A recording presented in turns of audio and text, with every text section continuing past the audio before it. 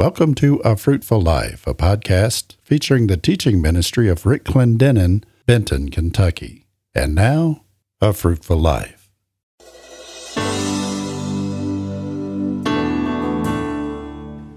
Hello, and welcome to A Fruitful Life with Rick Clendenen. Today, Brother Rick concludes Session 1 and begins Session 2 of the 5-part Living the Dream series. This series was presented at the Recharge Conference at the Victory Worship Center in Harrogate, Tennessee, where Gary Miracle is the pastor. On the last broadcast, Brother Rick brought us the fifth and final way we can know our dreams are from God. Then he told us 3 things that God dreams will cost us, and 3 of 7 things that we can learn from Joseph's life. On this broadcast, he'll conclude Session 1 by bringing us the other 4, and introduce us to Session 2, entitled The Pit Test, by reading his text taken from Genesis chapter 37, verses 18 through 24. And now, here's Brother Rick. Then they looked and started feeling a need to tell me the situation. Isn't that amazing? They were saying, she's dead. And I'm like, really? I know that. While I'm praying, all of a sudden the Holy Ghost begins to move. All of a sudden I felt something hit my hands like electricity, and I yanked my hands because it hurt. And I thought, you moron, she's going to fall on the floor.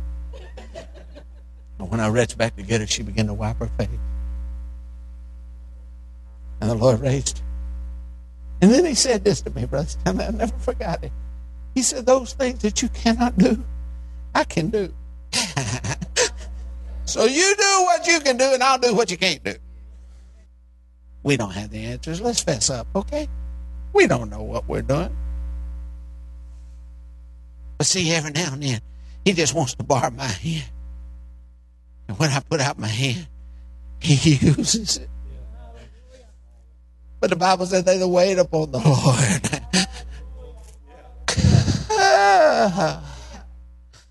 They that wait upon the Lord shall renew their strength. They'll mount up with wings. That's what Recharge is about. It's about learning the power of God's protocol.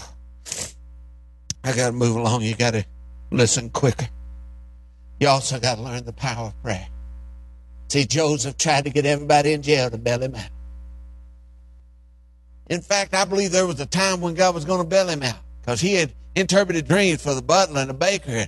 They were going back to the king, except Joseph uttered one statement. He should have kept himself. He said, I'm here and it's not my fault. God said, you ain't done yet. Roll him over. Cook him a little longer. He ain't done yet. He had to stay 2 more years. Why? Because you got to understand, it's prayer that's going to deliver you, not people. It's prayer that's going to meet your need, not people. Your dream's going to come on your knees, not because you met somebody. The power of prayer. Here's the other thing you got to learn. You got to learn the power of priority. Joseph had to learn to put God first. He had to learn to trust God only. And though he had been blessed with earthly favor, it didn't get him where God was taking him. God had to strip him down to get him there. See, God will redeem your past, but he don't have to have your past to give you a future. Joseph had to learn to put God first. Here's the 6th thing he had to learn. He had to learn the power of purpose. For years, he thought it was all about him. Had no idea. He was just a pawn on the board. A checker God was moving around so that he might be king. Are you listening to me? It's not about you. If it's about you, how many of you know it's small? A man that's all wrapped up in himself makes a little package. It's all about what you can do. In fact, here's what I believe. The work of God can only be done by the God of the work. Anything you can do is the work of you. Are you listening? See, God wants to teach us purpose. Everybody say purpose. We got to learn that God had a plan. And here's the 7th thing we got to learn. And I believe until we can learn this, we're never going to see our dream come to pass. We got to learn the power of praise. Fred sung about it a while ago. That's why the enemy battled your song so much, friend, because it's so true. See, we got to learn to praise God, not just because everything worked out, but because he's worthy. We got to learn to praise him in the jailhouse, at Potiphar's house, in the pit. We got to learn to lift him up no matter where you are. Joseph had to learn the power of praise in the good times and in the bad times. Why? Because faithful is he that has promised. He will bring it to pass. You might be 53, stepping out like a teenager. That's okay. I said that's okay. Because I have witnessed more revelation this month than I've witnessed in the last year. I've witnessed more of the miracle working power in this last month than I have witnessed in years. What are you saying, Rick? I'm saying I can't hardly wait to get up in the morning to see what God's going to do today. Why? Because I'm a dreamer. And God's given me a new dream. I don't want to be yesterday's news. I want to leave for my spiritual son that dude is still challenging us even from the grave to not sit down and get comfortable. Listen to me, church. Our best days are ahead. Yes, there's a shaking that's coming, but you better believe that shaking is going to turn people to the church, and our finest hour lays in front of us. Do not give up and sing precious memories. Do not sing I shall not be moved. Get yourself up. Get yourself recharged. Get yourself a new dream and walk out what God's called you to do.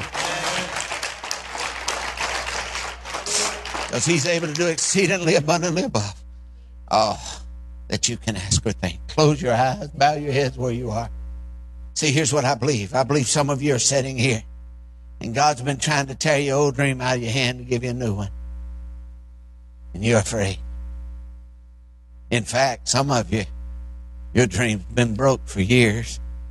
You're just holding on to pieces of it. He's a mender of broken dreams. I said he's a mender of broken dreams. If that's you and your dream's been shattered by naysayers, and stolen by the enemy and broken, and there's just bits and pieces of it in your hand, and you've wondered for years why you're even alive. You feel like you have no purpose to live. Would you just slip up your hand and say, Brother Rick, that's me. My dream's broke. I see your hand, bro. There's others in here. You're the victim of a broken dream. Just slip up your hand and say, Brother Rick, that's me, man. That's me. I see your hand. Huh? I see your hand. Your hand. He's a repairer of broken dreams. How many of you can barely remember your dream because you let somebody talk you out of it years ago? And under the guise of common sense, they told you why it could never happen. And you believe the report of men over the report of the Lord. If that's you, would you slip up your hand and say, Brother Rick, I want my dream back. I want my dream back. I see your hand. Are there others? I want my dream back. I let people talk me out of my dream. How many of you, you're just tired? You know God give you a dream, but the enemy's told you it's never going to happen. That you're getting too old for it to happen. And you've waited for years. And you're just about to throw up your hand and quit. I'm excited to be here this morning. How about you? I told somebody I'm cranked up like an 8-day clock. I don't know what hardly to do myself. I'm living this thing.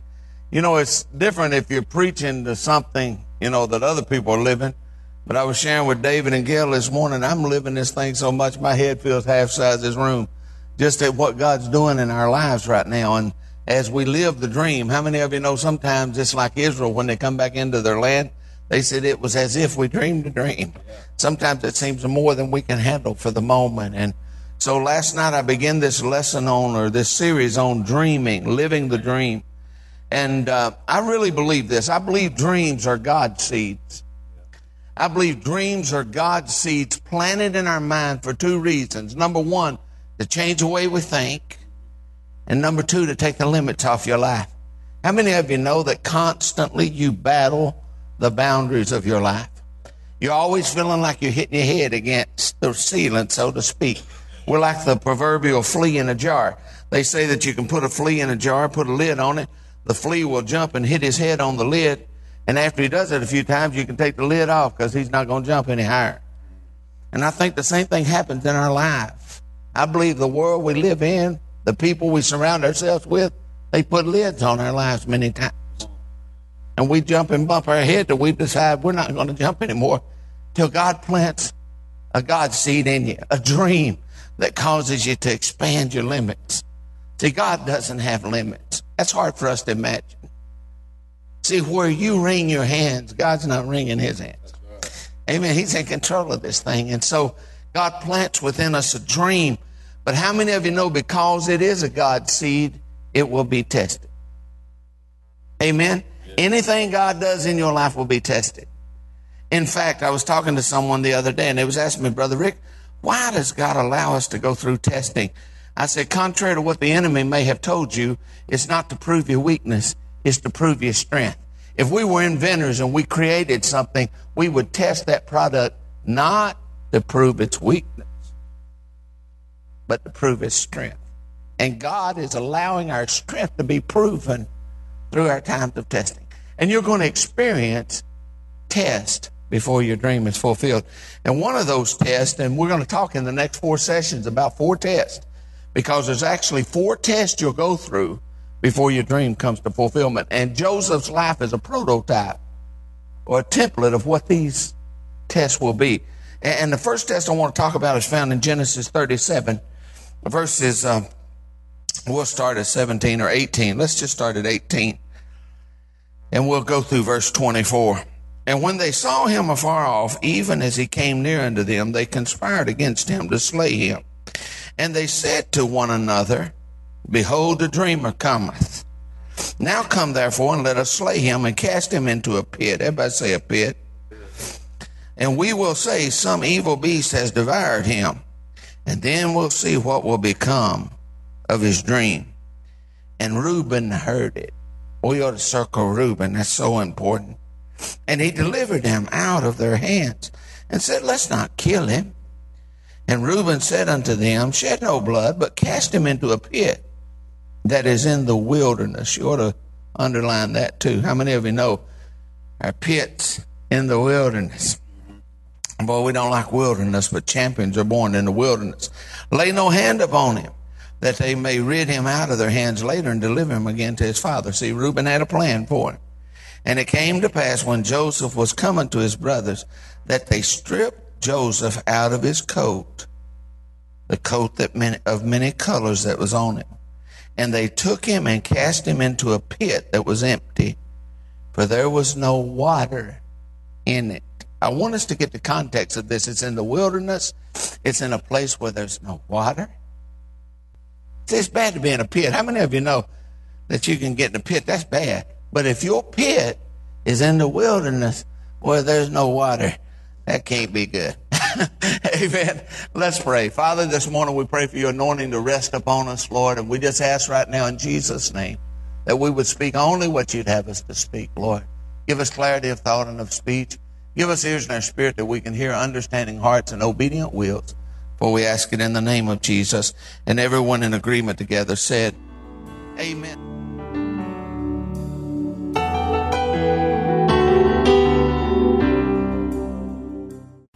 Thank you for joining us for today's podcast from A Fruitful Life. We hope that you'll tell your friends and family about the podcast. And if you like, join us on social media by liking our AFL Facebook page or by following Brother Rick's posts on Twitter. You can also find us on the web at afruitfullife.org. A Fruitful Life is the radio and media ministry of Rick and Debbie Clendenen, Benton, Kentucky. You may find out more about Brother Rick's life and legacy by visiting our website. Once again, that's afruitfullife.org. Thanks for listening.